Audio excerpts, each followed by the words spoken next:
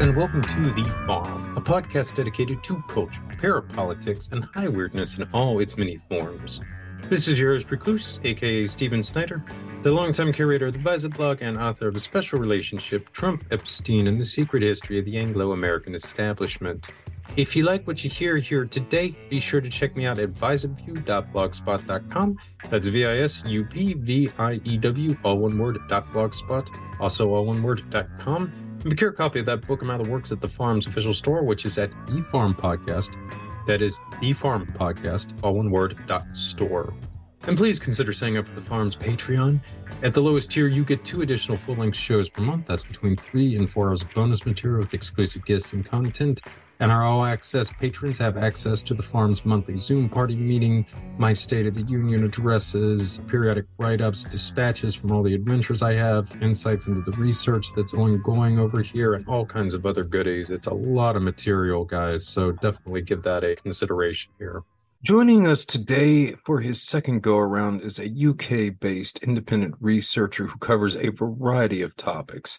He's very much a fellow after my own heart, and his specialty is a subject that I have a tremendous amount of interest in. He is the host of the YouTube channel Understanding Conspiracy and the author of the forthcoming work, The Nephilim Looked Like Clowns. This is the great Paul Stobbs joining me again for round 2 of our discussion on the esoteric origins of clowns.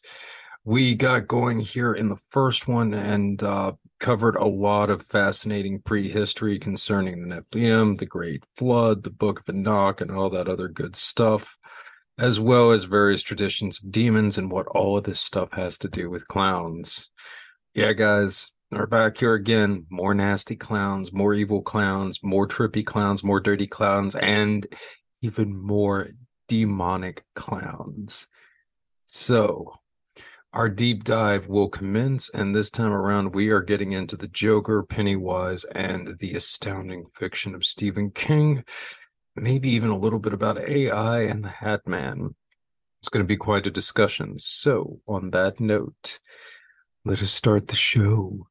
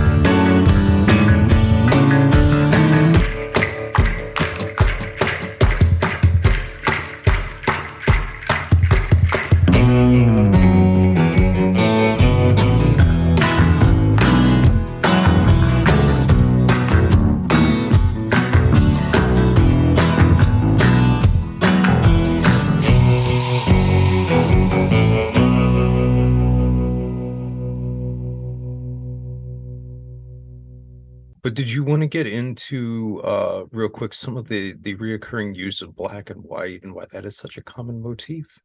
Yeah, sure. So briefly summarizing this, I think a lot of people get a bit deeper about this than they necessarily need to be.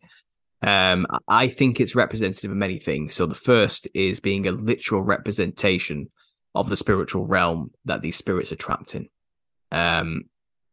In a way, as disembodied spirits, they're in a binary dimension rather than our 3-dimensional realm. I don't believe they're in a better place than us, if you understand. So I know a lot of people get mistaken when they take things like acid or DMT, that they're going to a better place than our current world, you know. But I believe they're actually going to a lesser place, a place where bodies don't exist, you know. So it's not a 3-dimensional world from our particular understanding, you know, even though I know we live in 4 dimensions and perceive the third.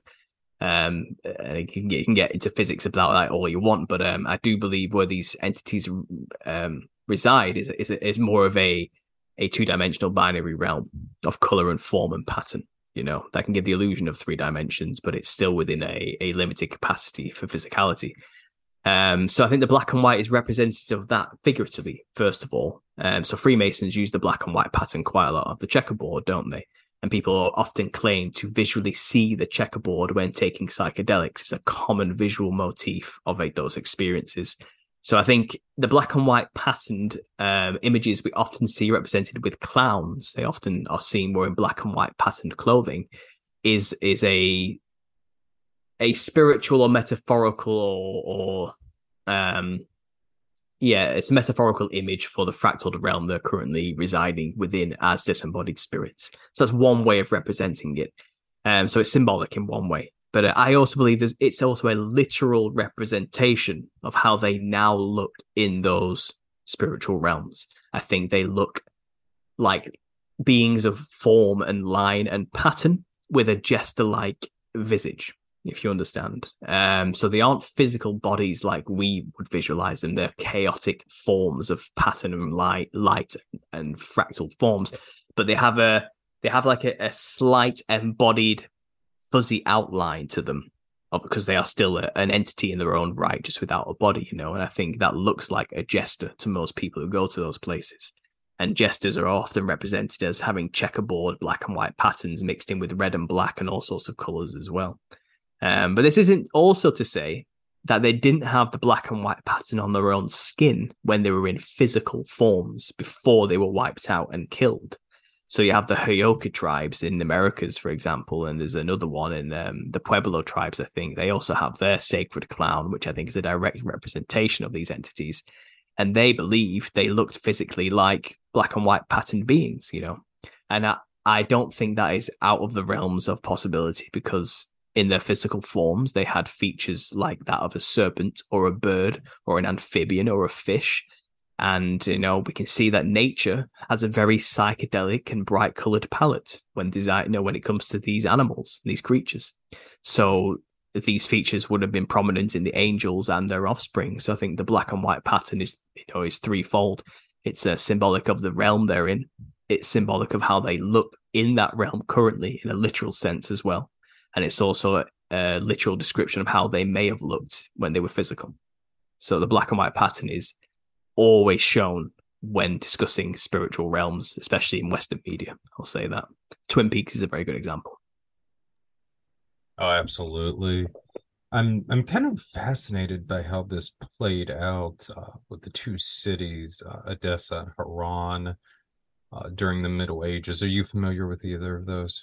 No, I'm sorry, my focus hasn't been there, but enlighten me, please. Well, they were, I guess you could kind of describe it as like the white and the black cities, if you will.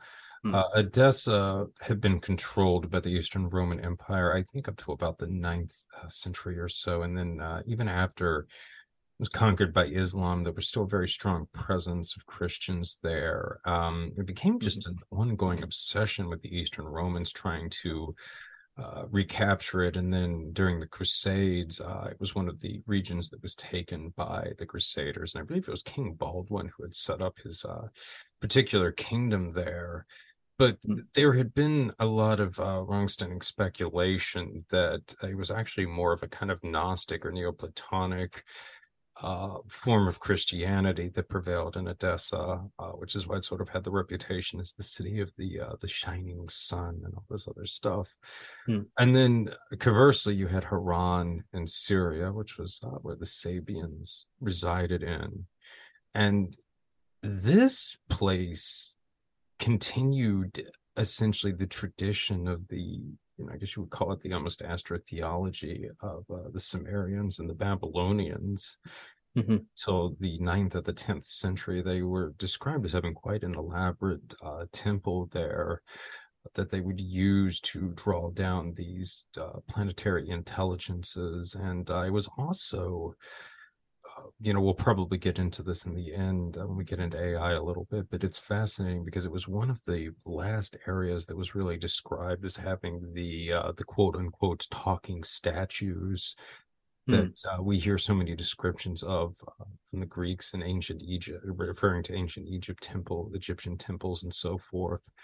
So apparently these practices that had their origins in a lot of the religions of antiquity were continued in Iran, and specifically it was kind of overseen by what had been, I think, the Sumerian moon god Sin, if I remember correctly, ironically.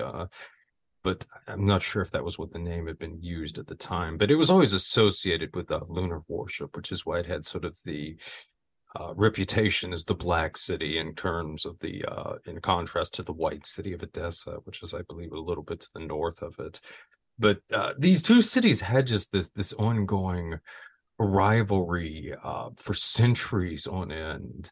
And then you have a lot of, I think, esoteric traditions that were in the West that were probably heavily influenced by them. Because on the one hand, there was the, I believe, strong Templar connection to Edessa, which is fascinating in and of itself. But then conversely, there's a lot of indications that some of the Franciscans were really fascinated by the writings of the scholars in Haran, the Sabian scholars, that is to say.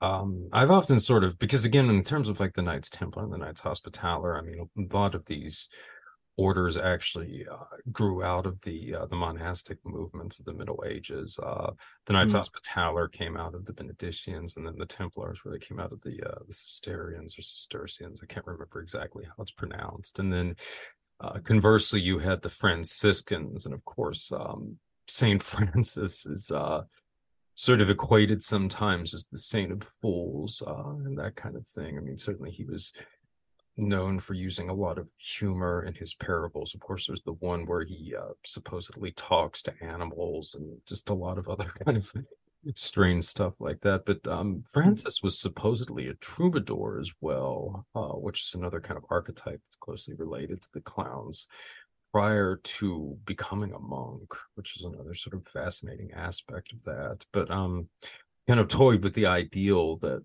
Rosicrucianism in turn was a bit of an outgrowth of some of the more esoteric traditions and the Franciscan order, and in turn kind of going back with Iranians, because again, besides the sort of obsession with humor and stories and Rosicrucianism, you also see a lot of the interest in theurgy, which was a very big practice with the Haran Sabians as well.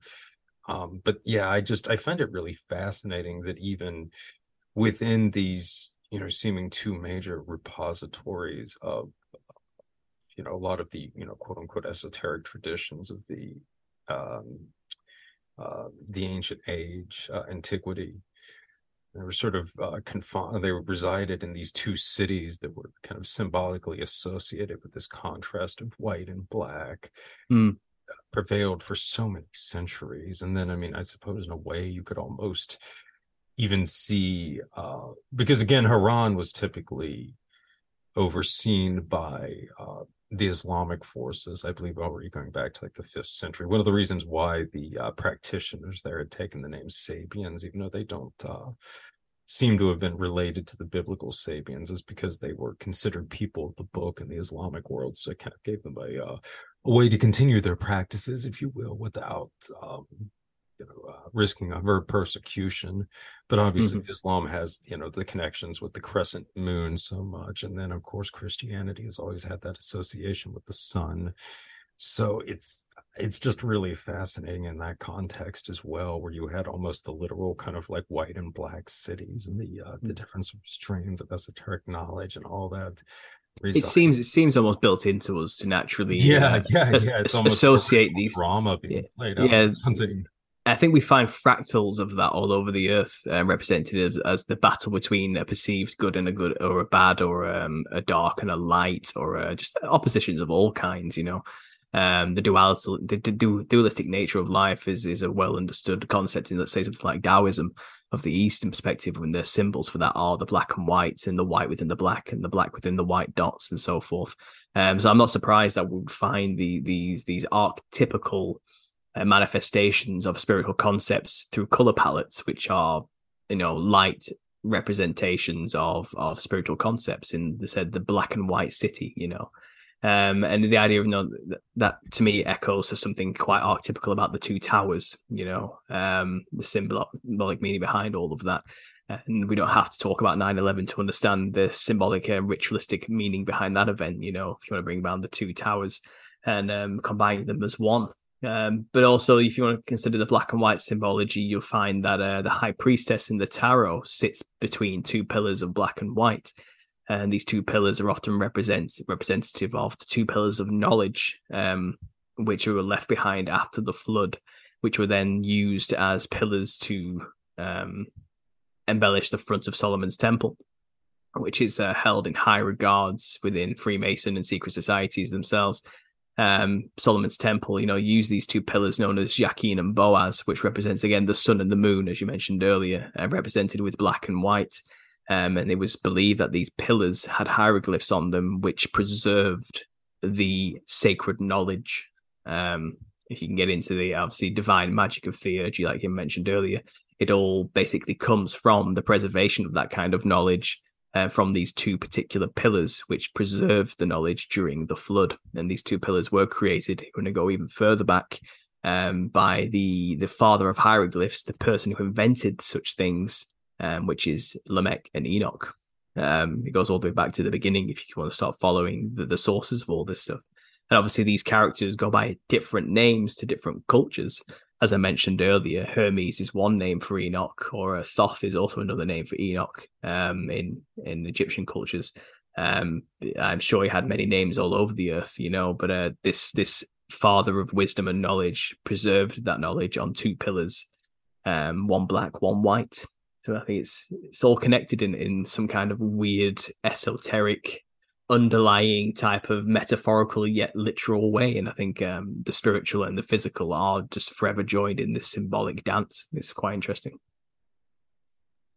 Yeah, it's fascinating too about Taoism. I was not familiar with that association with the white and black patterns as well, but I've kind of come to view Taoism as a kind of akin to Sufism in the Islamic world and in the Western world, very much with, because I was talking about the tradition from Francis to Rosicrucianism, and then really even in the contemporary times to Discordianism. So it's, very interesting. Another sort of archetypical drama playing out there. Absolutely. I mean, the whole Taoist thing, they just have this understanding of the nature of reality that you can't have good without evil. But you don't have to talk about it in morals terms. It's also the idea of there's no up without a down. There's no hot without a concept of cold. It's that all things in this realm that we exist within, it comes within a duality. You can even look at our own bodies. We have a left and a right side, and one will not exist without the other. It's a matter of function and form rather than morality. Then obviously you find people in Western cultures get a lot more metaphorical about it, and do start to, maybe I would describe it as going off on quite vain philosophies, which kind of soothing to the ear and fun to philosophize and think about. But in terms of a practical sense, I think these Eastern religions were far more practical about the concepts, and didn't necessarily use them in ways to create mastery over people in a way, or control. I think that is an abuse of the sacred knowledge and science, essentially. And there are players out there, evil players, who will use this knowledge for nefarious purposes and often personal gain. But I think there's this other kind of sect of people out there who believe that they're using this knowledge for good and to preserve it for good, and maybe that was the case at some point. I think that this day and age, I think it's getting a little bit more corrupt as time goes on. It's interesting because it says, in the end times, it'll be like it was in the days of Noah. And I think for a long time, there was the good lineage of Seth, who did preserve the knowledge and use it for good. And then there was the bad lineage of Cain, who was using the sacred knowledge for corruption and control. And then eventually, there were no good people left. Corruption won, and that's why the flood happened. And I think perhaps, I don't want to be so negative about it, but maybe we're in the throes of the same drama being played out again, Those who have corrupted this knowledge, occulted this knowledge and used it for their own personal gain to control people, are kind of becoming more and more dominant. And through the revelation of the method, they're getting more and more people on board to think their way about it. I don't think many people are even in touch with any spiritual concepts these days, or even think about it, to be honest. But there was a point, wasn't there, in our past, our relatively ancient past, where humanity and spirituality was one. You could not think about one without the other type of thing. But times have changed, which is why I think when I'm talking about Nephilim looking like clowns, for example, people just do not understand at all immediately what I mean by that. I mean, I think it was, kind of an inevitability of the rise of secular materialism, really, because I mean, absolutely fundamentally stripped the West of any sort of concept of the spiritual world. We just became in total denial of it. Mm-hmm. So, that was, I think, really what laid the foundation for what we're currently getting into now. Exactly. Well, that's what I mean. It meant demons could manifest more physically through things like clothing and people dressing like clowns. And people wouldn't realize that's what was happening. They see a clown and they traditionally understand a clown to be a honk juggling funny man for children. They don't realize that what they're looking at is a manifestation of a demonic being, But then you go to these other cultures around the world and they still preserve their culture throughout the millennia. They know what they're dressing like and why, and our ignorance comes from, like I said, our lack of a connection to spiritual concepts or the spiritual realm with the rise of materialism in the West. It all goes hand in hand. But I find it interesting that the clown is so prolific now in the West as a symbol, as an icon, as a thing. Even the proliferation of the phrase "clown world" became a huge thing in after 2016, after the clown sightings happened. Yeah. If suddenly our language got overtaken by the concept of a clown as well, and it's just fascinating. So anyway, before we continue, I'll let you go on with your questions. Well, no, I mean, I think it makes absolute total sense because really, in a lot of ways, the clown is sort of the symbolic archetype, I think, or the trickster of the this other world that we've been talking about, as you were saying. So, I mean, it's not surprising to my mind that it has manifested so much now in the contemporary world, because essentially it is an archetype of chaos, and that is very much what we're getting into. So it's very apt on many levels. Oh, absolutely, yeah. This is the thing we talk about. I do this all the time when I have interviews with people. We start with the intention to talk about the clowns, but talking about this ends up being a discussion about all of ancient history. It has its roots in everything, and the clown is just the surface level manifestation of a deeper rooted problem. It's a symptom of a deeper problem. You know what I mean? So if, for example, if we look at the archetypical characteristics of a Western clown, white skin. Now, white skin is one of the most common descriptors of the Nephilim of the past, but we also have more modern descriptions of the Nephilim, like the tribes in North America who were haunted and killed by white-skinned, red-haired giants. In the end, the people took it upon themselves in these tribes to slaughter these red-haired giants for their own safety and smoked them out of a cave, and burnt them alive, basically. They describe them orally as tall, with very white skin and very red hair. And then you have the giant of Kandahar incident. I don't know if you want to take any credence whether that was true or not, but it's claimed that in Afghanistan, soldiers came across out of a cave a very tall, white-skinned, red-haired giant of some kind. And now the white skin is a common descriptor of clowns. They always wear white makeup, and the wild red hair is another common description of a clown. And the red nose, I believe, was a literal feature of a lot of these Nephilim of the past. And now the red nose is synonymous with a clown. We even have a day dedicated to this called Red Nose Day. I think it's a Canadian thing as well as a British thing, but it's a yearly ritual in which they get everybody to put red noses on, and it's to raise money for charity for children, of course. It's always about the children, But again, that's another veneration, a yearly ritual we do where we dress like the Nephilim. But the red nose as well, I think, is also metaphorical of the blood around the face. These things were cannibalistic in nature, and they were often, tearing into a human body. And as a result, like a child who's eaten too much spaghetti bolognese has blood all over the mouth and on the nose, which is where the clown makeups comes from for the red nose and the red around the mouth. The wild red hair, again, common descriptor of Nephilim. The large shoes, the very large comical tie or gloves or jacket, which we see on a lot of clowns, I think is representative that the clowns are representative of giants, and giants had large bodies, and they would have needed a large tie or large shoes or a large jacket or gloves because they were giants, The small car, the small umbrella, or the small hat symbolism which we see with clowns, again, is representative that they are giants. And umbrellas and cars and hats would be tiny on these things if they were to wear a normal-sized one. Stilts, synonymous with clowns, make them taller because the Nephilim were giants, and that's what the clown represents. The neck ruffle of a clown is a reptilian feature. Reptiles are known to have frills and plumes that go around the neck. And one of the most infamous examples people will remember is the dinosaur reptile from Jurassic Park having one of those frills that spat black goo at the face of people.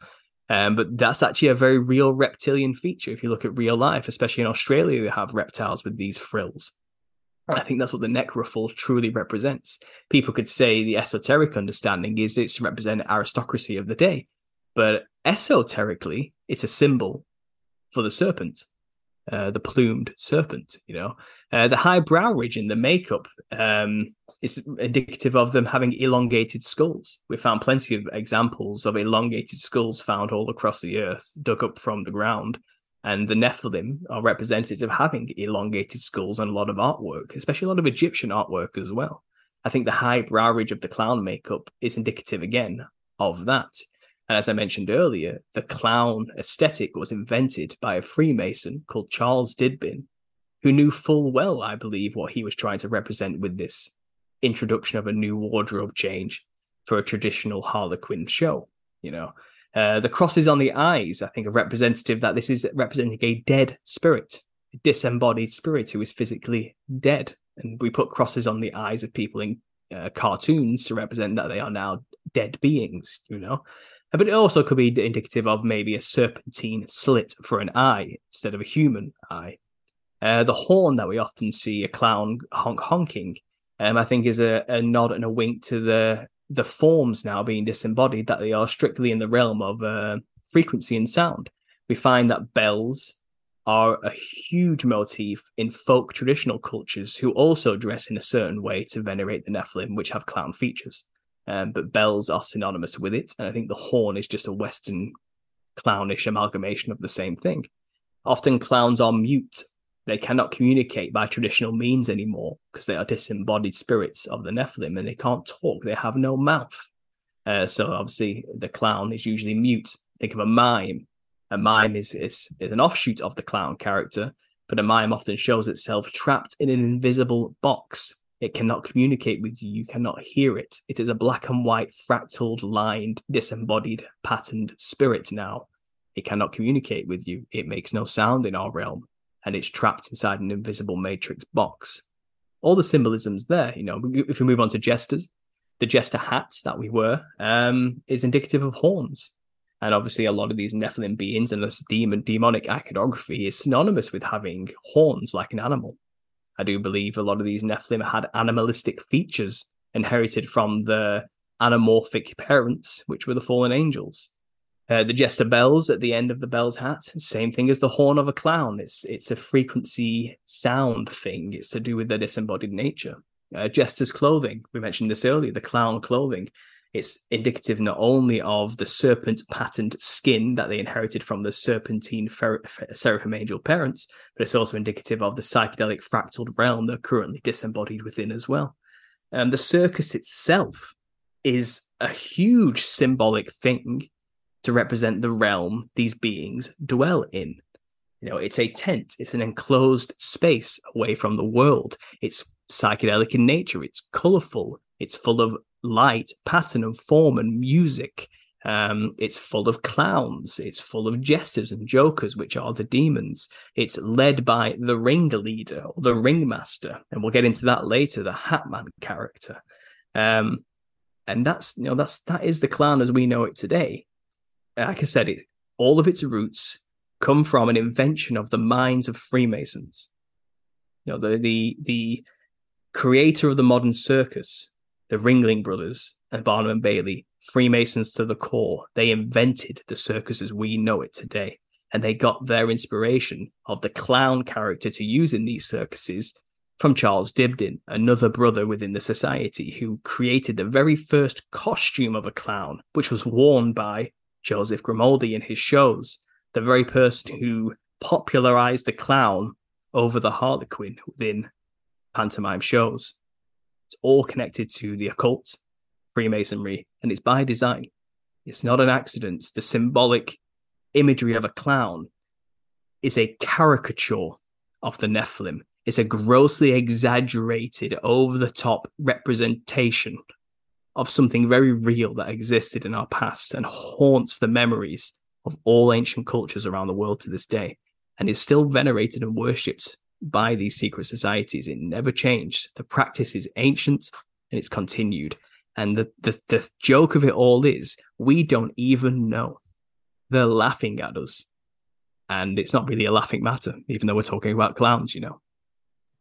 Oh, absolutely. Another tradition I was thinking of too also is the whole concept of the Feast of Fools in Catholicism, which there were, of course, multiple attempts to suppress over the years. But of course, you ended up having the proverbial King of Fools for a particular week. And in the UK, I believe it was the Lord of Misrule or something like that. Fascinatingly enough, another one of Victor Hugo's novels, The Hunchback of Notre Dame, uses the Feast of Fools quite prevalently as a major plot point, which he locates the climax of on January 6th. So that's a fascinating one. Another date that's been put forward was January 14th. Which I believe is now celebrated in some Catholic sects as the Feast of the Ass, if I remember correctly. But that was the day that Elizabeth Short's body was found on in 1947. That's the Black Dahlia, who famously had the Glasgow smile.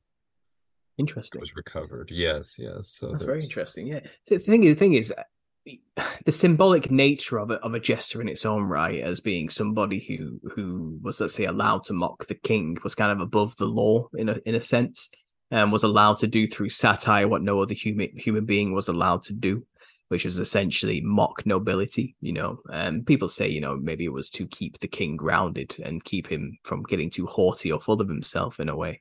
But symbolically speaking, you know, this idea that this entity is allowed to mock the highest form of authority, you know, there's something subtly blasphemous about the whole concept, but it's kind of accepted within Western society as a norm. You know, I mean, comedians in their own right in the West are kind of venerated as gods. I would say they're allowed to take on that role, you know. But I try not to hold too much importance within my book in theory about the symbolic meaning of the archetype of a jester in society. I mean, my theory is very literal, you know. I think that's the point I try and drive home more, is that these representations of a clown we have in the West are literal representations of a very real thing that actually existed. Do you know what I mean? Like I said, the Nephilim of the ancient past. Absolutely. Well, do you want to get into a bit of color phobia and potentially how it's been hardwired into our DNA from the ancient traumas involving these clown-like things? Well, yeah, absolutely. I mean, I've no doubt that the reason we're naturally, well, a large portion of society naturally isn't easy around clowns is because it's kind of set in our DNA, you know, that we should be scared of things with those features.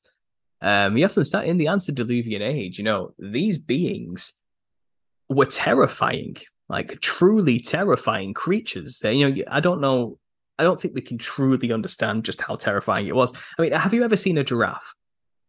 Just off the cuffy, have you been to a zoo and you've looked at a giraffe before? Have you had that experience? Yes, that's yeah. correct. And have you ever looked up at that giant thing in front of you and thought, wow, that's a lot bigger than I thought they were going to be? Oh, yeah, absolutely. And that looming sense of fear, you know, they're not going to hurt you. They're quite harmless creatures, but still, it's quite a scary thing to look up at a creature that large. Okay, and that's probably the closest thing a human being can get to seeing a creature that large in front of them.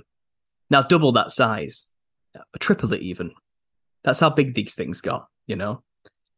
Imagine being in the presence of one of those, with clown-like features, psychedelic-coloured, serpentine-patterned skin, an incredibly wide, double sets of teeth road grin, looking at you, and it's not like it was grinning. It's that its mouth rested like that because of the nature of its face, picked up from its serpentine parents. A snake can dislocate its jaw to eat its prey. Its mouth is that wide, and that's how wide the mouths were of these beasts. With crazy, wild red hair, disjointed, sharp, angular features, a huge head, and enormous to boot. One of these things comes up to you. What are you supposed to do? You could run, but he'll get you. 10 steps to you is just a little bit of a skip to him. It's nothing. Like, what do? Well, you get down on your knees and you beg for mercy and hope this thing understands concepts like mercy. There's nothing else you can do. It's either that or die, isn't it?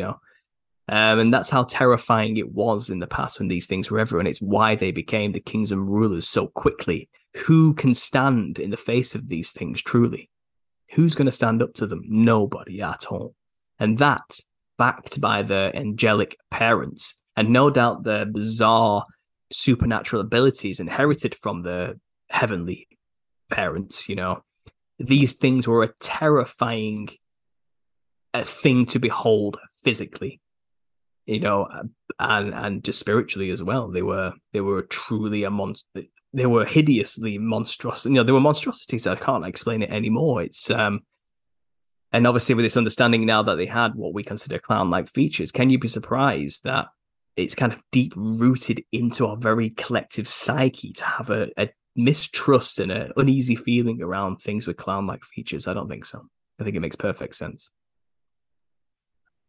No, I find it fascinating too that so many children have reported finding the clowns are traumatic in witnessing them, which is fascinating because I believe that this has actually been a case for a very long time. And despite that, we sort of deliberately subject children to clowns without thinking about it, even though it is often a kind of a traumatic experience for them. So.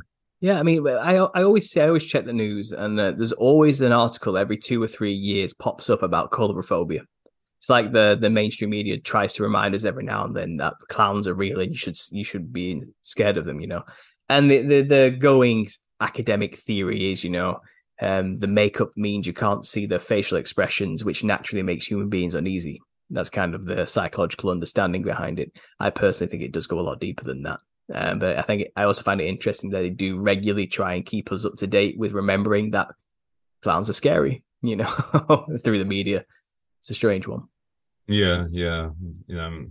And then, I mean, even, when you sort of get into some of the mythology with, say, like the Piped Piper, for instance, and bad association with kids. And even then, it's like, well, even though that's sort of like an early kind of archetype of the clown, we still sort of think of, I mean, maybe not as much in the contemporary era now that the evil clown has become so prevalent. But I mean, for so many years, it was just sort of, oh, kids and clowns. It's like, ice cream and bananas for a chocolate split or something, or a banana. Yeah, it's a laughing matter, isn't it? It's like, oh, the clowns are just there to entertain children. The Shriners will dress like clowns and go to children's hospitals. They will go to the hospitals full of dying children with cancer, and in their last moments on Earth, traumatize them with the image of clowns. It's something deeply sinister about the whole thing.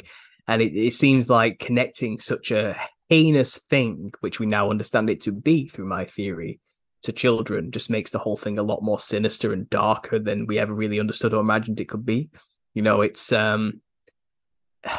hardly surprising, but they always come for the children, don't they? That's just the way it is. That's the way these powers that be operate. We could get into all the talk about things like adrenochrome, and the belief that children's blood filled with adrenaline has magical properties to maintain vitality and youth in people. And again, is this some kind of constant ritualistic abuse going on of dressing like clowns and putting them in front of children? I don't know.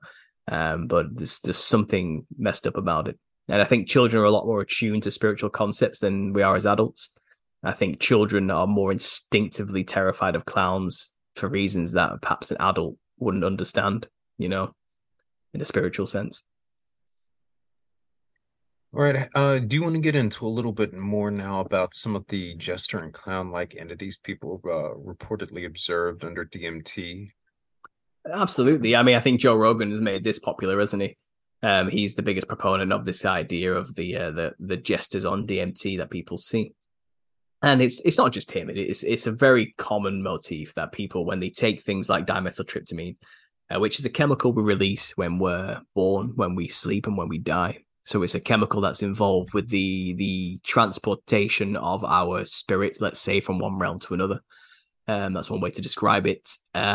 When people do end up being in this other place, they describe themselves constantly being met with jesters or things of a jester-like nature. And it comes with jester-like activity, like Joe Rogan describes it as sticking the middle finger up at them and saying, why are you taking life so seriously, and all that sort of stuff, and swearing at people, and laughing at them, saying, ha, ha, ha, look at you, you idiot, as if you're taking everything so seriously. So it comes with the comedic element of being a jester. But if you want to go for the aesthetics alone, then what people see are the disembodied spirits of Nephilim, as far as I'm concerned. And when they were alive, they did have clown-like imagery. And I think in their spiritual form, they still reflect that kind of pattern within their form in the spiritual realm, and that's what looks like a jester to us now. I think the jester is the spiritual form of the clown-like Nephilim in their physical form. That's kind of my theory on it so far. But there's no doubt at all that when people go to this other realm, they're not going to some kind of higher plane of existence. I believe they're still right here on Earth, but just have pierced the veil which hides these entities. And, I've been to that realm and I understand how trippy and psychedelic it is. I know it can seem like it's amazing, when you're someone new and better than this place because of how beautiful it looks. But I'd say, don't give in to awe and understand that where you have gone, you never really left the earth. You're still here. But now what you've done is you've opened up the ability to see the unclean spirits that have always been there since the flood, and they will lie to you. As far as I'm concerned, they will tell you whatever you want to hear, as long as it's not believing in God. And they will make you believe you are a god. They'll make you believe that they are aliens from another planet communicating you through interdimensional, 5-dimensional, I don't know, third eye chakra alignment or something. They will tell you anything else, whatever it is, as long as you believe it and it's not God and it's not Jesus. Because the issue is, we're talking about possession. These entities want bodies. That's what they're after. They want a place in which they can reside so they can experience the pleasures of the flesh again. And they'll do that vicariously through you, whether you know it or not. They will influence you to partake in things that they find pleasurable, and they'll make you believe you chose to do it. The longer you go without realizing they are there, the better for them. The longer they can go on experiencing these things. Now, if they can convince you in the DMT realm that you should let them in and willingly allow them to be there knowingly and accept them, even better, But as soon as you realize that you can cast these things out through the authority given to you by Jesus Christ, the very same person who cast these entities out when he was here on earth, walking with men and his disciples, then that's just not optimal anymore. This is the problem with human possession. It's messy for demons, because as soon as the person wakes up and realizes they can kick them out, it's game over. They have to go back to the dry places and continuously be hungry again. So they have to go and find another body to possess, and they have to go through the whole motions again of convincing somebody else to let them in, or finding and opening a door in some way. But that's the game they're playing, basically, deception. How can they convince the individual to allow them to live vicariously through their flesh and their body? Because they don't have one anymore. And cultures around the world who do things like ayahuasca, and take these psychedelic brews made from bizarre roots they find, like the Wadabi tribe when they do the fertility ritual to attract a mate. They do it in order to allow the spirits in, to teach them a lesson or give them the ability to perform in a certain way. When we do it in the West and take DMT, we just don't know what's going on. Like I said, we're in this kind of realm where it's like we don't know anything, and we're kind of like just ignorant to what's around us. So when a being comes up to us shaped like a jester, and starts saying all this stuff, and you don't know anything about spiritual concepts at all because you've never even thought about it, then why wouldn't you trust it? You think, wow, this thing's beautiful, it must be right, And that's why I think the Bible explicitly says, no marvel, for Lucifer himself poses an angel of light. And, you should test the spirits no matter what. And I don't doubt that these entities are beautiful things to look upon, but just because they tell you something doesn't mean it's true. And I think a lot of people fall victim to that as well. But yeah, jesters in the DMT realm, it's just more of the same. It's just more Nephilim spirits. It's just more clowns.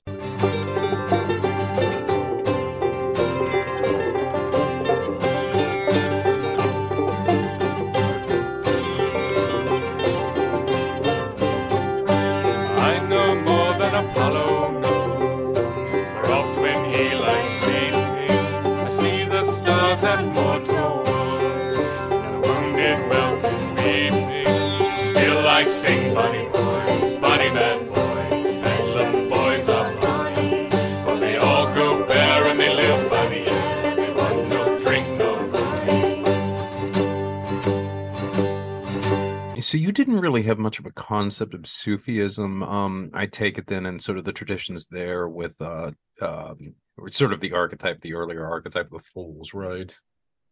No, not really. No. It's new to me. I mean, in terms of research for my book, I'm kind of doing it as I go along, and I'm learning a lot as I go along. I mean, I know a certain amount already, but in terms of like things like this, I'm happy for people to give me information. So, what can you share with me about this? Because I am making a Well, yeah, I mean, it was kind of closely connected, as I said, with the Sufis and specifically like with a lot of the dervish traditions. I think there's the one kind of order, I think it's maybe pronounced calendar or calendar or something to that effect. But yes, typically they were sort of known as these wild men, the fools and so forth of the deserts and so forth. And later, I believe, it was also somewhat common for Sufis to disguise themselves as clowns and things of that nature. So there was always that kind of tradition with that. And then, of course, there was also the use of humor as well in a lot of Sufi teachings and so forth, which, again, is where I find a lot of interesting parallels with Taoism and then later in the West, Rosicrucianism and Discordianism, because there is that sort of sense that humor could be used as a kind of teaching method. I believe there was like the one Sufi parable or something where a mother had come to the head of the order and asked him if he could ask her son to stop eating chocolate for a week or something to that effect. And he told her that he would talk to the boy, but to come back in a week and then he would discuss the matter with him. And so she did and came back in a week, and she asked, and then he, has the conversation with the kid, and then he comes out and says he's going to try not eating chocolate for a week. And the mother goes back and asks him, why did you need to wait a week to, tell my son this? And he said, well, I had to go a week without eating chocolate myself to see if I could do it. Because, I can't ask the kid to do something that I can't personally do because that wouldn't make any sense. So, but yeah, I mean, you have like a lot of these sort of like cheeky sort of parables like that. And then, sort of alluding to like in the Franciscan tradition of Francis, kind of trying to talk to the animals and things of that nature. So there was often, I think, this use of humor that was prevalent in these specific kinds of traditions. So that's one of the reasons why I kind of see Sufism as a crucial branch in a lot of this, especially between sort of the Eastern traditions, which we talked about, which were much more open, and then maybe some of the more esoteric Western orders, because I do think Sufism probably influenced a lot of this stuff more than it's given credit to, because so much of the rich esoteric tradition of the West really grew out of that area. Yeah, absolutely. I'm getting Shriner vibes from this. Is Sufism and the Shriners linked in their own there's right? been a lot of speculation that the Shriners and then of course the Jesters as well were partly inspired by Sufism. But I mean, a lot of this, you can kind of see in that area around the Pyrenees, the sort of the traditional border with Spain and southern France. And I mean, it's, just had so many different traditions there. I mean, of course, during the years of Islamic rule, you had a lot of the Sufi orders from the Moors and so forth. Later, you had a lot of the Kabbalistic traditions. In fact, I think there was some of the areas in the northern Spain were really kind of the heartlands of the Kabbalah for a lot of years.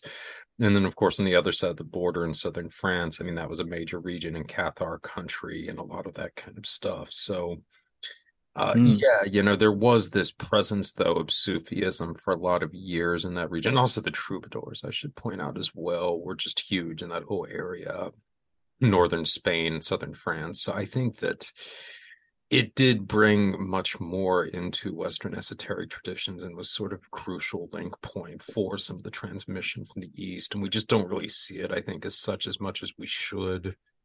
Well, it's well known that a lot of Freemasonry is inspired by Eastern tradition. It really is. I mean, they have their own. Well, they used to have their own phrase they used a long time ago. They would ask, they'd ask a brother, "Are you a traveling man?" to find out if they were actually a member or not. And the typical response, depending on which level they were at, was, "I've been traveling in the East, but I am now in the West," or something. But now I've come back home to the West. And this mention of traveling to the East to gain wisdom before you come back home to the West and settle was a sign that you were a high level Freemason who's done the research and then come back to reality, if you get what I mean. But this implies that Eastern philosophy and religions played a large role in their knowledge, like I said, inspired the roots of this kind of mysticism, we can call it, which was in the Western cultures, like I said, the Western shrines and the Western sects and cults, secret societies, definitely. Well, let's get into contemporary pop culture. This is certainly a fascinating topic when it comes to the whole concept of clowns. So obviously, as I had alluded to a little bit earlier, the evil clown is practically a cliche in this day and age. But I Yeah. mean, that in and of itself, I think, is highly significant. So what's your take on sort of this cultural assault? Well, basically, if we go off the assumption that all media is controlled by nefarious powers, aligned to this agenda, which we've mentioned now quite a lot in this interview, is it really surprising that almost all representations of the modern clown in this era is always a negative one? It's always demonic in some way. I mean, the modern popularization of the clown aesthetic, I believe, is likely an attempt to get people to mimic the ancestor worship practice of folk traditions of the world, like I mentioned earlier, without knowing it. So, this is a kind of, I think we see the clown now in a lot of modern media forms, especially since the rise of, like I said, the 2016 clown sightings, which wasn't that long ago. It seems like there was a slight resurgence in 2018 of something similar. But since then, I think if it was on the media, if it was on the news, I think it was on purpose. So the 2016 clown sightings, it's kind of like a jump lead, which started up the engine of this little clown car in people's minds, and I don't believe it was an accident. I think the mainstream media drew humanity's attention to this on purpose with the 2016 clown sightings, made a big fuss about it on the news. And then, like I said, I mentioned earlier, the advent of this phrase "clown world" became prolific. And the New Age types, would say that the jester archetype has been popping up in individuals ever since. Again, I would just describe this as more people are being possessed by Nephilim spirits now. And a lot of this is done through things like the media. So, not long after the 2016 clown sightings, It was released, actually, a remake of the film It, the Stephen King novel. And what is It, but a shape-shifting spider demon who manifests physically as a clown in order to attract children and cannibalize them, So the archetype are all there to a Nephilim creature. A lot of the Nephilims of the past and these giants of the past have been described as shapeshifters in their own way. So I think it's a nod and a wink to that. I think it's interesting that deadlights are often associated with a lot of Stephen King's characters, and the deadlights within It are kind of like its manifestation of the spiritual realm, what it's truly connected to within its form, So there's something weird about that, as though it's got a element of a being of light attached to it. And I think from what I've not done much on this, but I think the deadlights in these Stephen King things is a nod and a wink to the light of Freemasonry. I think hidden within the occult nature of these symbols, like the clown. But the clown itself, there was a film called Clown in 2014, which was about an individual who finds a clown outfit in the attic.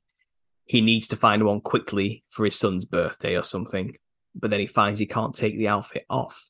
And then slowly but surely he starts to get taken over by the outfit.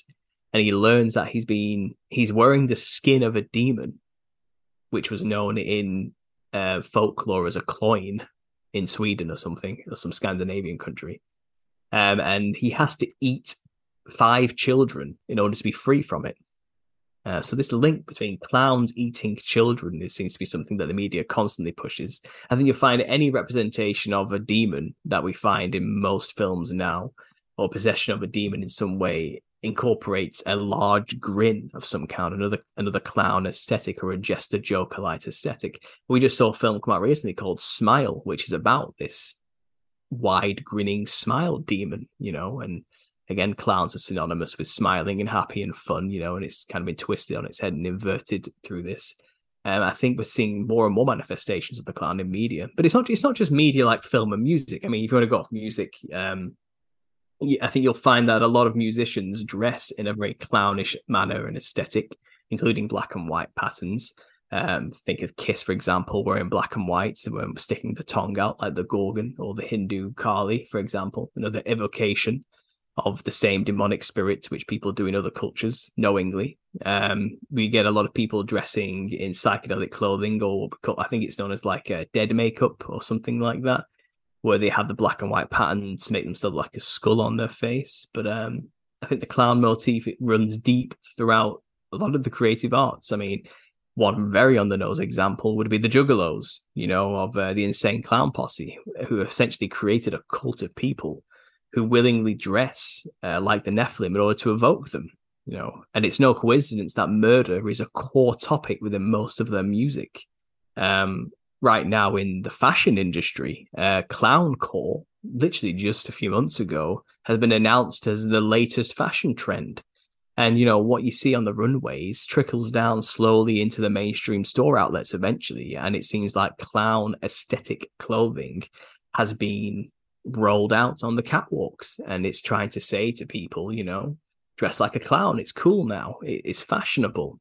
I just see this as a continued attempt to, if I can coin a phrase, Nephilimify the public, the clever irony being behind all of this, of course, is that no one knows it's happening.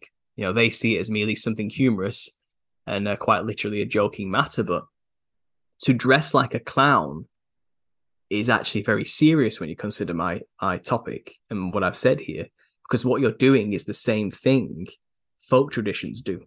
You're dressing like a demon spirit in order to evoke the spirit. The only difference is those tribes know what they're doing, but when we do it here in the Western secularist type setting, we're ignorant of the fact that we're doing that. So I won't be surprised if we see more and more risings of demonic activity and behavior from people. The more and more we see this clown aesthetic appear in the way people look. Now, one example we can go off here without getting too deep into it, because unfortunately these are a protected class right now in society, but I would call them the multicolored collective, let's say. And there's this group of people right now that have strong political and socio-political sway right now over what people can and cannot say. And the general aesthetic of these people is bright-colored hair, bright-colored clothing, clown-like makeup and aesthetics, and attitudes and beliefs, And I think you can find things like, people have said to me, things like the drag community have very clownish features usually in a lot of their shows and things like that. And it makes you wonder why that's so popular right now as a thing on TV, and it also makes you wonder from my perspective, what kind of thing has possessed them to dress like that? You could use that phrase as a colloquialism, but I would say perhaps it's a lot more literal than we would think. I mean, to dress that way, I believe is a form of the entity within them using the flesh that they are fully comfortable living within now to look more and more like their true self. It could be interpreted that way through this theory. But yeah, I mean, And I'm sure you probably have many examples of films and music where you've seen this aesthetic yourself. But I have done this in my series, and I could go on for hours about it. But you'll find the clown aesthetic is very prevalent right now in the modern age, in clothing, in music, and in film. And it's, as far as I'm concerned, it's all by design. Have you noticed anything yourself? Have you got any key moments where you've seen the clown manifest in modern art? Well, I think, I mean, obviously, a lot of people tend to look at the Joker, which is, fair enough. I mean, there's a lot of fascinating things around that particular archetype and how it's come into being. As I said earlier, there's a lot of association with Victor Hugo and The Man Who Laughs. But I actually think that in this context, the fiction of Stephen King is a lot more fascinating. And I actually kind of go back to one of my all-time favorite movies, 1995 film called In the Mouth of Madness, that John Carpenter directed. But it's based around a horror writer who's sort of a combination of Stephen King and H.P. Lovecraft, who disappears before his most recent novel is due to be turned over to his publisher for release, and a private detective is hired to track him down. And the story unfolds against essentially an apocalyptic backdrop in which Kane's the author's name is Sutter Kane, by the way, in which his followers, the Canaanites and so forth, Oh, interesting. Yeah. basically being possessed by these entities from his fiction. And as the film goes on, they start transforming into these monstrous beings. But even before then, they're just going insane. They're going around committing all of these rash acts of violence. One of the more kind of famous scenes from the film is when the private detective, who's played by Sam Neill from Jurassic Park, is sitting in a restaurant with an insurance agent who's hiring him for this job. They're looking over some files. They're sitting by like a window seat, and you see this guy with an axe who is walking up to the window, and they don't notice him. And then finally he comes and puts the axe through the window and is about to hack them up when a police officer kills him. But later you find out that this was Kane's agent. But yeah, it's just sort of an ongoing thing where society is breaking down because of this rash of madness and all kinds of things like that. And it's interesting in light, even though the movie is definitely much more heavily influenced by H.P. Lovecraft's fiction, I find it fascinating in the context of what Stephen King did with his own fiction going into the early 21st century, especially in regards to the Dark Tower series, which essentially became kind of this meta universe that he brought pretty much all of his major works into. And specifically, it was later revealed, I believe, by King himself. I think in 2016, if I remember correctly, that the Crimson King, who's sort of the like satanic antagonistic figure within the Dark Tower series, who oversees the Dark Tower itself, who the hero Roland is continuously questing to reach and stop the Crimson King. He's essentially the same being as Pennywise, the spider god, or whatever you want to refer to it as. But there's just so much fascinating stuff about the Dark Tower mythos. I mean, you have obviously the son that's spawned from Roland after he is essentially raped by this incubus, or I can't remember being an incubus or succubus like deity, versus sperm effectively, which creates this sort of monstrous Mordred type figure. You have like just the sort of in continuous alternate realities and all this other stuff. Of course, the rose symbolism.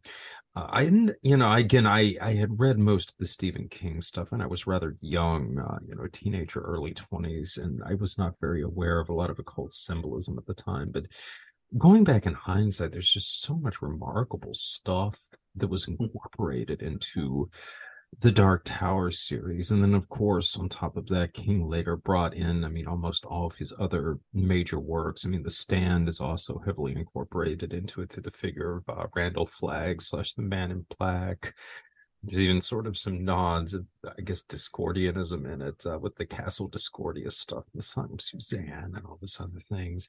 But it's so just interesting because King's work obviously is just so insanely popular now. I mean, it's, we kind of take for granted how pervasive his influence is in the 21st century. But as the fictional Sutter Kane character in the film In the Mouth of Madness boasts, at one point more people have read his books than have read the Bible.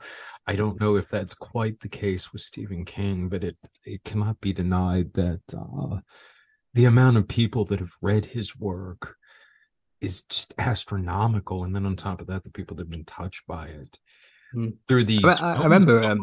But I actually read the Dark Tower series. Well, if I can finish, there was like the one other point that I want to make about this so of course, was the decision that he made in the latter parts of the series to break down the third wall effectively and incorporate himself as a character into it. And implying that, that it is intertwined with the real world. I mean, it's in hindsight almost a kind of work, to borrow a term from the Cybernet Cultural Research Unit. I mean, almost like a work of hyperstition or something like that. The kind of attempt almost to make fiction manifest in reality, if you will. So I just, and this is something I wouldn't have really thought of till fairly recently. But I mean, going back and looking at a lot of the references that are in the Dark Tower books, and the fact that he's essentially trying to write himself into this series as a character, he's combining his whole meta universe in these books. It's just it's really fascinating in this context. And then ultimately all of this is presided over by this Crimson King, this kind of clown deity, if you will. Yeah, no, I remember reading the Dark Tower, but I actually only read the first one. I remember it was about the cowboy type character wandering through a desert dimension, being was he chasing after the man in black, or was that what he was doing, or was he being chased? Yes. Was he being chased by? I can't remember. I remember him going back and forth between a serial killer, wasn't it, who was pushing people, called the Pusher, wasn't it, who was pushing people into trains. Well, you later find out the man in black is Randall Flagg, who is the main antagonist in The Stand, essentially. Right, yeah, so it's all connected. He kind of made like a joint universe through this Dark Tower series. Is that was the angle he was going for, was it? No, that's fascinating, and it can hardly be surprising that symbolically speaking, he represented a clown deity as the big bad. It's all there, isn't it? Again, what you said is fascinating. It truly is. I agree with you. I'm looking at images now of In the Mouth of Madness, and I recognize this film. I must have watched it years ago and probably forgot about it, but I see the man with the axe looking at them through the window now. It looks almost comical, in fact, but I imagine it was meant to be quite a serious scene. Yeah. Well, definitely, if you get a chance, go back and rewatch it, because I think it's very interesting in light of things that have happened recently. But yeah, I think the whole thing with the Dark Tower was, I don't think that we kind of like recognize that a lot, but because of just how pervasive and influential Stephen King's work is, and the fact that it's, been incorporated into so many of the other really popular franchises that he's been involved with, it's fascinating, and just how he managed to slip in a lot of, I think, this, this very peculiar strand of occult knowledge into this franchise in a way that, it would effectively gain popular appeal. You know what I mean?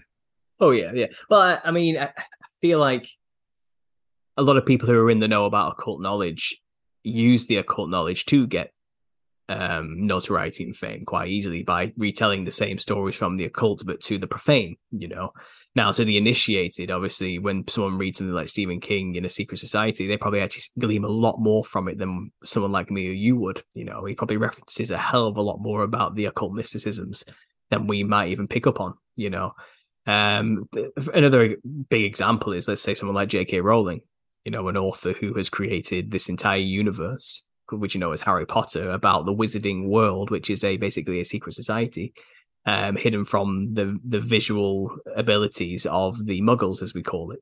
And those who were initiated into the secret society can understand and see the symbols and the signs and use the magic and the power to their own gain and abilities, but the profane masses do not understand it.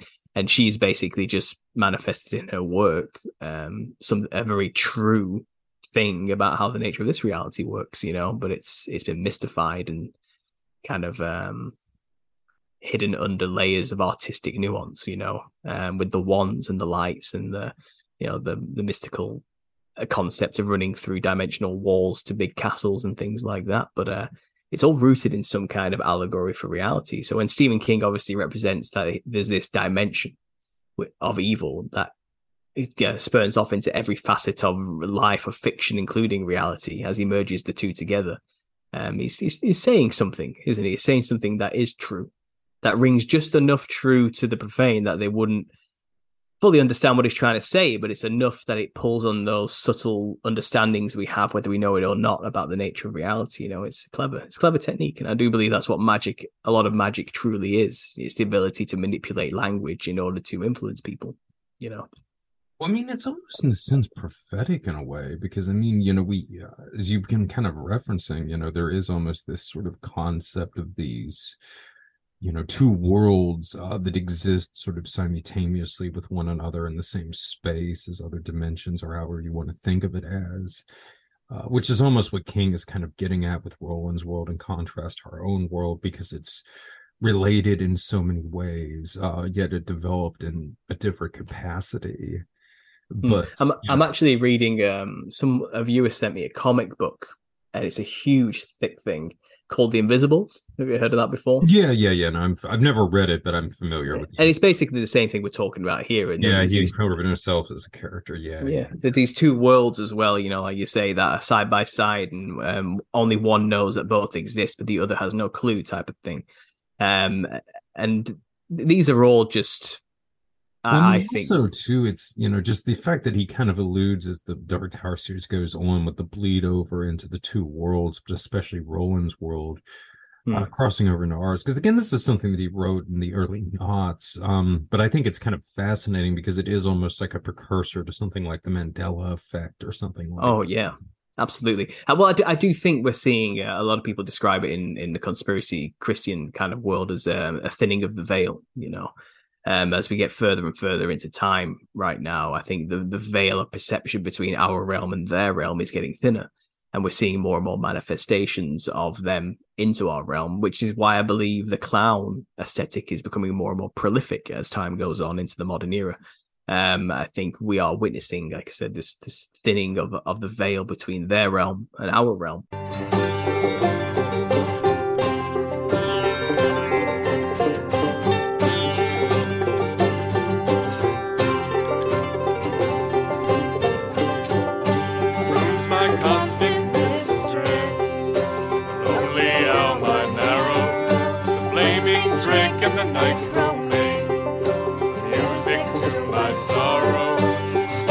Sing, bunny boys, bunny bad boys, bedlam boys are mine. For they all go bare and they live bunny, and they want no drink, no money. Now, this may be a good way to get into things like AI. A lot of people argue that is something similar, and that's what that is. Now, I personally don't subscribe fully to this idea that all AI is demons. Communicating with us. I know that is a popular one. I think you've watched my video on this, I assume. But obviously, I have a slightly different understanding of what's going on there. I think it does relate to what we just discussed about the bleeding of their reality into ours in many ways. But what I see with something like AI, artificial intelligence, I see that as kind of one facet of many technological developments towards creating a new body of a kind, a robotic body in a sense. It could be holographic in nature, I'm not sure, but I think with transhumanism, which is this drive to become immortal, mainly funded by very rich people who just do not want to die. The idea is to create a vessel that cannot die, that can also house the human consciousness. That's kind of the end goal of transhumanism. Can we transfer our consciousness into a vessel that cannot die? And my personal belief is that AI is kind of the development of the brain for this new vessel.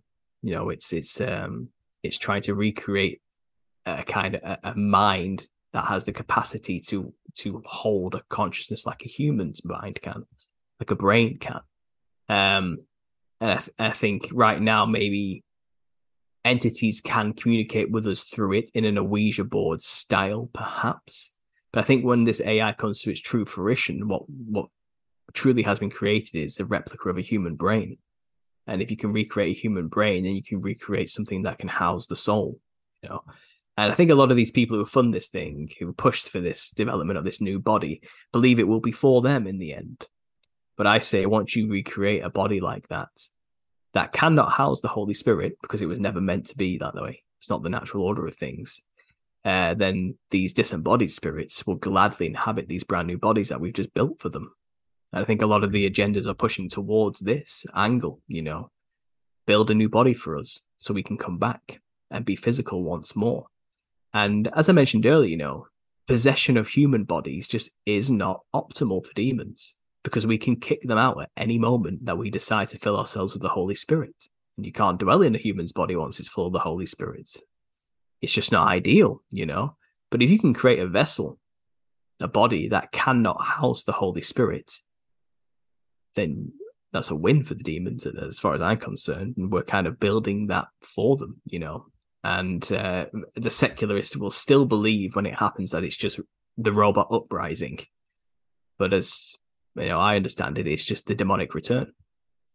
Well, yeah, it's it's very fascinating to me in the context of what I was getting to earlier with Haran and the accounts of the talking statues there. Another interesting tradition that was repeated that supposedly was conducted there was that they had a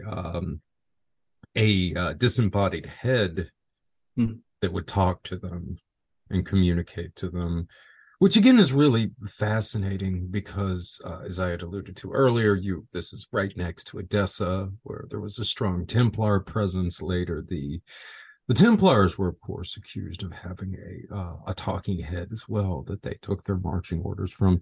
But there's also the whole tradition, I believe, around Albert Magnus. I believe he was a Benedictine or Dominican. I can't remember which one, but he was one of the monastic orders. And there was also the whole tradition that he had a mechanical talking head as well. I believe Thomas Aquinas was the one who complained about it because it would never shut up, if I recall. But yeah, it's going back to at least ancient Egypt, possibly also Samaria. I'm not sure, but certainly with Egypt, there were these accounts of these talking statues and in their traditions. These was, the vessels that the gods came down from the heavens and resided in so that they could communicate with them. And I think that this is potentially what was behind some of these latter traditions we hear of, like these talking heads and so forth within these esoteric orders. And as time went on, gradually it went from these devices that would be the repositories of the gods, quote unquote, to just basic possession by human beings themselves, as we see, like with Wodan, Horse and Rider, and some of this other stuff that you've been talking about. Yeah. But in the early days, it was actually these quote unquote statues that were used as the receptacles for these intelligences.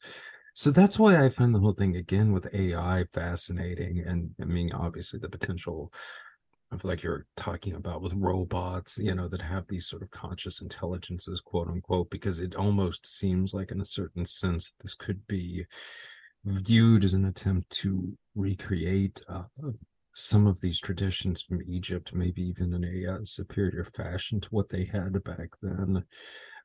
That's certainly, especially when I had looked into some of the whole, concepts of extended intelligence that have been floating around with AI.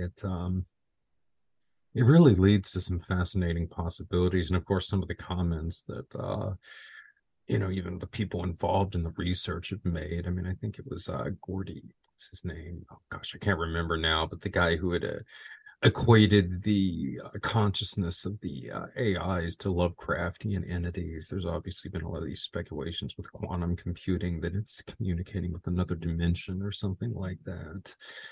So yeah, I mean, I do very much think that there is, at least in some quarters, this belief that You know what I mean? I'm talking about specifically within Silicon Valley. I mean, it really does seem to be the belief that that some of these computers, that these advanced AIs could be used to house some kind of other intelligence, let's just say. Well, yeah, absolutely. I don't doubt it at all. And like I said, it does seem like, people communicate with these chatbots now, for example, which is another example of a talking statue as far as I'm concerned. I think our technology now is a little bit more advanced than these talking statues as well. And I think these entities can certainly communicate with us through electronical devices and means.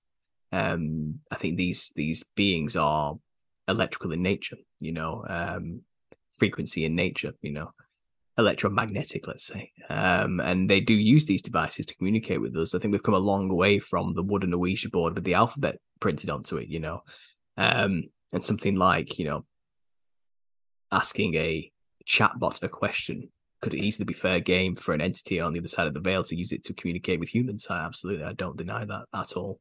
But I do think we are still in the infancy stage. I think it's the testing of individual neurons in this new brain they're trying to build that we're witnessing right now. I'm not saying they're too far away from, creating this vessel and this brain, probably not at all. But I think we're in the beta testing phase right now. I think the future is going to look very strange in the next 10 years alone. I think we're going to see some vast advancements, which are going to be a little bit trippy. I mean, I couldn't even have predicted 10 years ago where we are now with some of this stuff. I mean, the way AI is going right now, what it's capable of is getting more and more terrifying by the day. I mean, I'm a photographer, that's what I do as a job.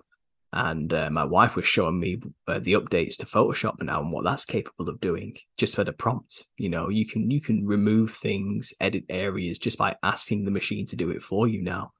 It's putting a lot of people out of a job, I'll say, But what would have taken me maybe an hour to edit out with the skills I'd learned how to master this tool can now be done just by typing a few words into a bar, and that's not to say the abilities now for AI art to create images out of nothing, just out of a simple prompt. The abilities of ChatGPT in order to write and correct a full novel for you in seconds, or to copyright, or be a copywriter for you to check over your own work within seconds. We are already essentially becoming more and more dominated by machines, and I think it would be a logical next step in order to transfer our consciousness into a machine, which I think is the promise that's being given to us through the offer of transhumanism. And obviously the promise will be you'll be immortal, you'll live forever, you'll have the capacity and processing power of a supercomputer rather than your pathetic human brain. You will be as gods, It's the first lie told to us in the Garden of Eden. It's the same promise we're being told today. I think the irony and the joke of all of this is that what we're about to build isn't really for us. It's for entities we don't even know or believe exist, that have influenced us to get this far to begin with. And I think with the manifestations of the clown in our society right now, as an archetypical reference, but also as a literal manifestation of the spirits of the other realm, are maybe a warning sign, that this veil is getting thinner. And it's only a matter of time before they have the ability to truly be back here in physical form. Right now, people dress up like them and make it look like they're here in physical form. I think soon we'll see them back in physical form, whatever that would be. And they will be worshipped as gods and kings again, like they were before the flood. Again, you see a giant, what would you do in that situation? As described earlier, what would you do when you see an immortal robot walking and talking in front of you? What do you do in that respect? You can't fight it. It'll tear you to shreds. You can't intellectually argue with it. Its brain capacity is far faster than your processing power. Then you bow down and worship it, just like we did with the giants. It's the same thing. Same game, different name.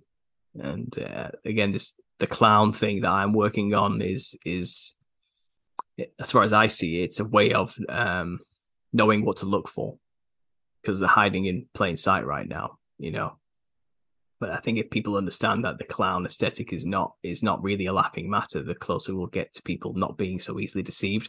Perhaps we can slow down this progression a little bit. I don't know, but it's still interesting nonetheless to talk about.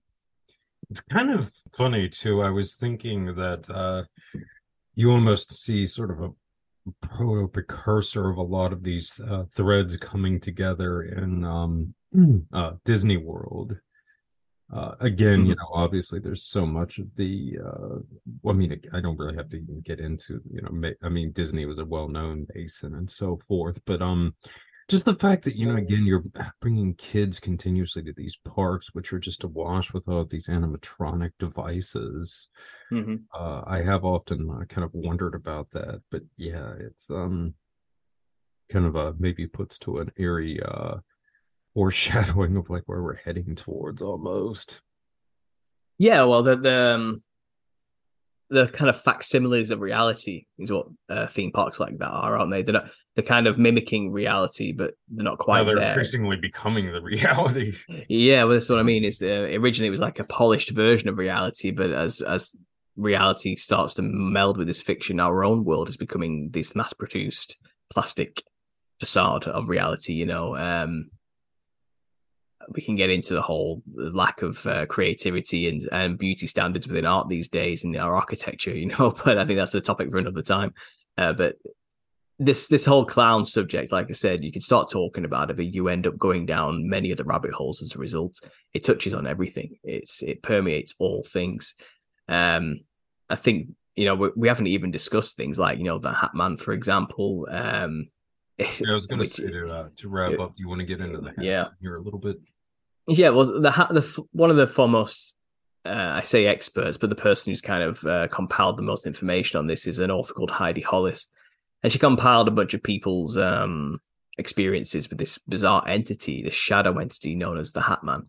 And you'll find the Hat Man is just as prolific as the clown throughout modern media as well, especially musicians. They often dress like this. The Hat Man as well. Interesting enough, if you want to get into Freemasonry, the Grand Master wears a hat, like a top hat himself, and he's the only one who's allowed to wear the hat.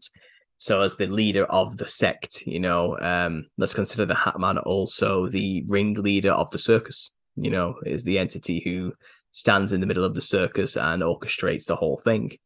But many people discuss seeing during sleep paralysis and in their nightmares this entity which has this tall top hat or fedora-like hat chasing them, or in the presence of this entity, people describe it as being the most terrifying thing they've ever experienced. It just oozes fear, and being around it is the coldest, scariest experience anyone can imagine, and it seems to be, it's obviously something that does exist because of the amount of stories attesting to its existence. It's something that is in this other realm with the clowns, with the Nephilim, with the demons. Is it a form of Nephilim demon? I don't know what it is exactly. Could it be perhaps a fallen angel, who can manifest physically and spiritually, just is way more powerful than a Nephilim in every respect, but whatever it is,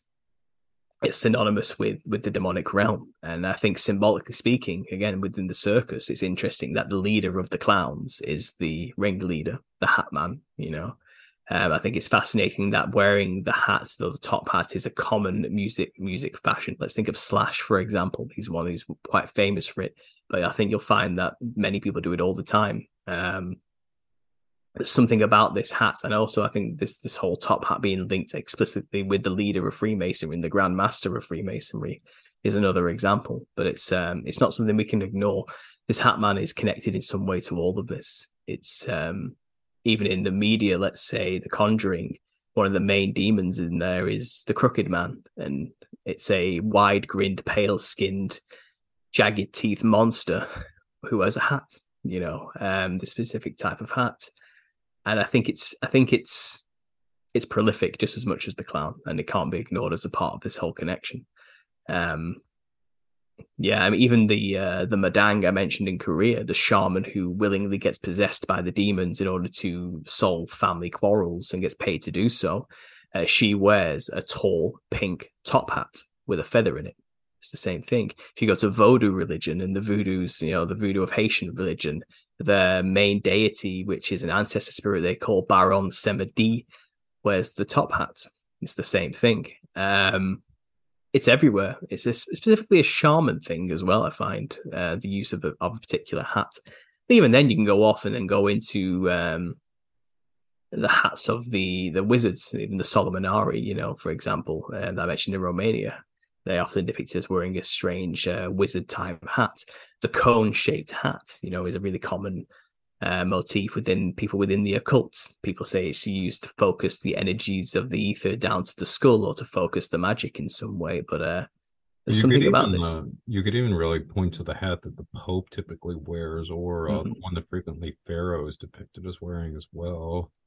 Absolutely, yeah. I think a lot of those hats mask the elongated skull that is underneath as well. I think it could be representative of that as well. It's always a tall hat, and the Nephilim entities were said to have elongated skulls, so it could be a link to that, or a nod and a wink to that, if not a literal representation of it. There's so much you can get into with this concept of the hat in some way, but what we do know is there is a specific demon we've called the Hat Man who plagues people, and is seen distinctly looking always the same. If anyone's interested on my channel, I actually have a video called The Hat Man, A Demonic Encounter. And it's my experience with him.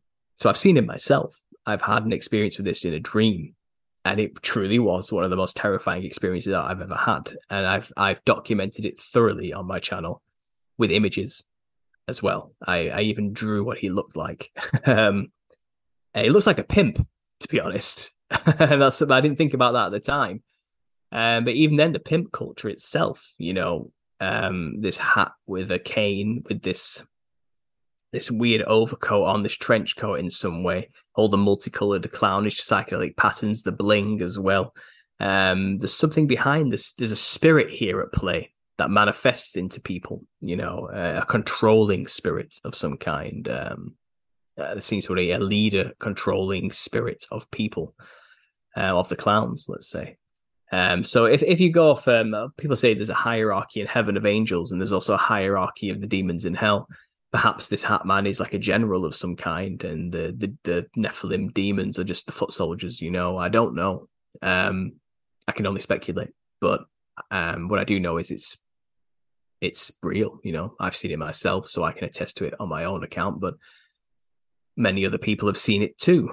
And the weird thing is, I had the experience. I said to myself, what the hell was that? I did the research and only then discovered that it's a real thing that other people also experience. So it's not like I was influenced to think about it, it's something that really happened to me. So it's bizarre.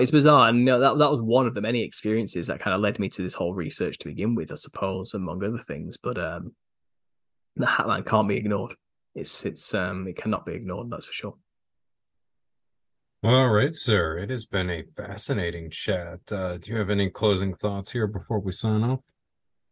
No, just if you're interested in this and you want a bit more visuals to the things we've discussed, so you can actually see what I'm talking about. This is a very visual topic. Go to my channel and follow the Nephilim Look Like Clown series. It's been going for 6 years now. My earlier work was stopped over 4 years ago. I had a gap. I had about a 4 to 5 year gap in doing anything on the channel. I had to stop because my work at the time found the channel and basically threatened to demote me if I continued. I wasn't in any position at that time to lose my job, so I had to stop making videos. I don't work there anymore. I'm self-employed now, and I've started the channel up, and I basically picked up from where I left off with this series 6 years ago. So the more modern videos you see from the past maybe 5 to 6 months, I would say are the better quality ones. I've come a long way since then.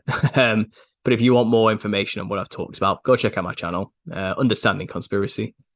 And check out the series, The Nephilim Look Like Clowns. Also, I do a weekly live show every Sunday, which is a bit longer and more in depth, where I share where my research is taking me currently. I am writing the book on this. I am currently 10 chapters in, and I predicted there's going to be about 36 chapters to this book. If you want to support that, there's a GoFundMe for that, which you can find on my channel. But I'm regularly posting snippets from the book as I write it, so you can keep up to date with the kind of things I'm thinking about and talking about. But other than that, it's been a pleasure speaking with you. Honestly, I've enjoyed this.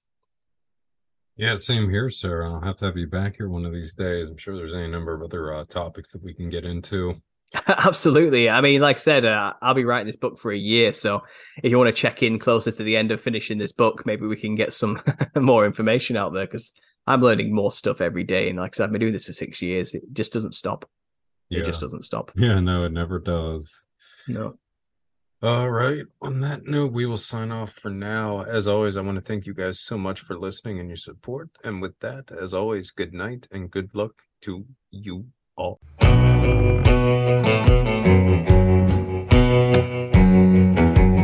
Come on, baby, pick me up. Out here in my wiki up. Sick and tired of fucking up. Sick and tired of pushing luck. Voodoo blue got juice in it. Swallow what I'm about to spit. Done got 86 from the Copper Queen for singing this. I took it to the Gold J. Brewery, my people there, they feeling me. Down low, Skid Row, more characters than Stephen King.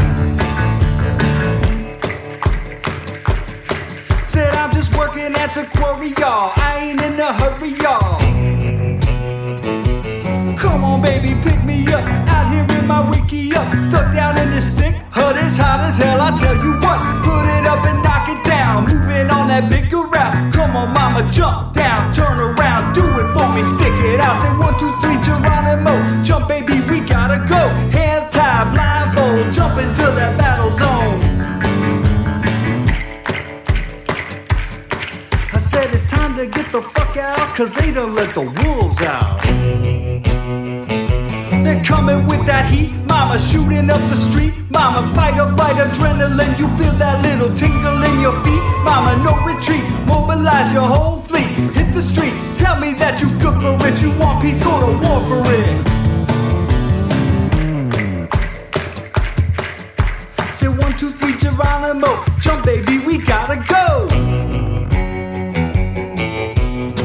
Screaming with me, scream Geronimo. Hands tied, blindfold, jump into that battle zone. Come on, baby, pick me up. Out here in my wiki up.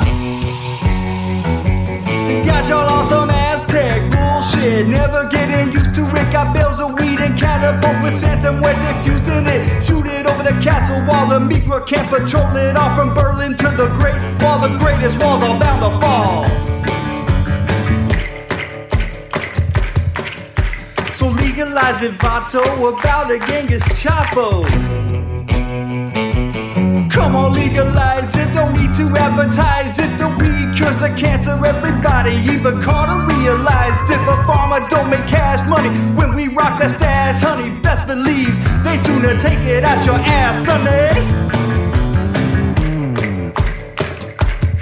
Come on, the man ain't getting wealthy with people getting healthy, right? Talking about high AZ, talking about that BMC. We got no economy if we ain't got no enemy. The Popo and the BP, DHS and Army, Honeywell and L3, razor wires, UAVs. Officer, excuse me, please. Said I'm just eating my burrito, not the droid you're looking for. See you all on payday, see you at the Safeway. Bisbee lives on crazy checks, BP on that fast pay. I sing my hoodoo blues, y'all. I don't make the rules, y'all. Just paying my dues, y'all. But I'm just saying, sorry hippies. If Great White Father don't make payroll, forget about your maypole. It's just the one thing that ain't too clear. I said people always bitching about the government here, but that war administration's our whole civilization. What?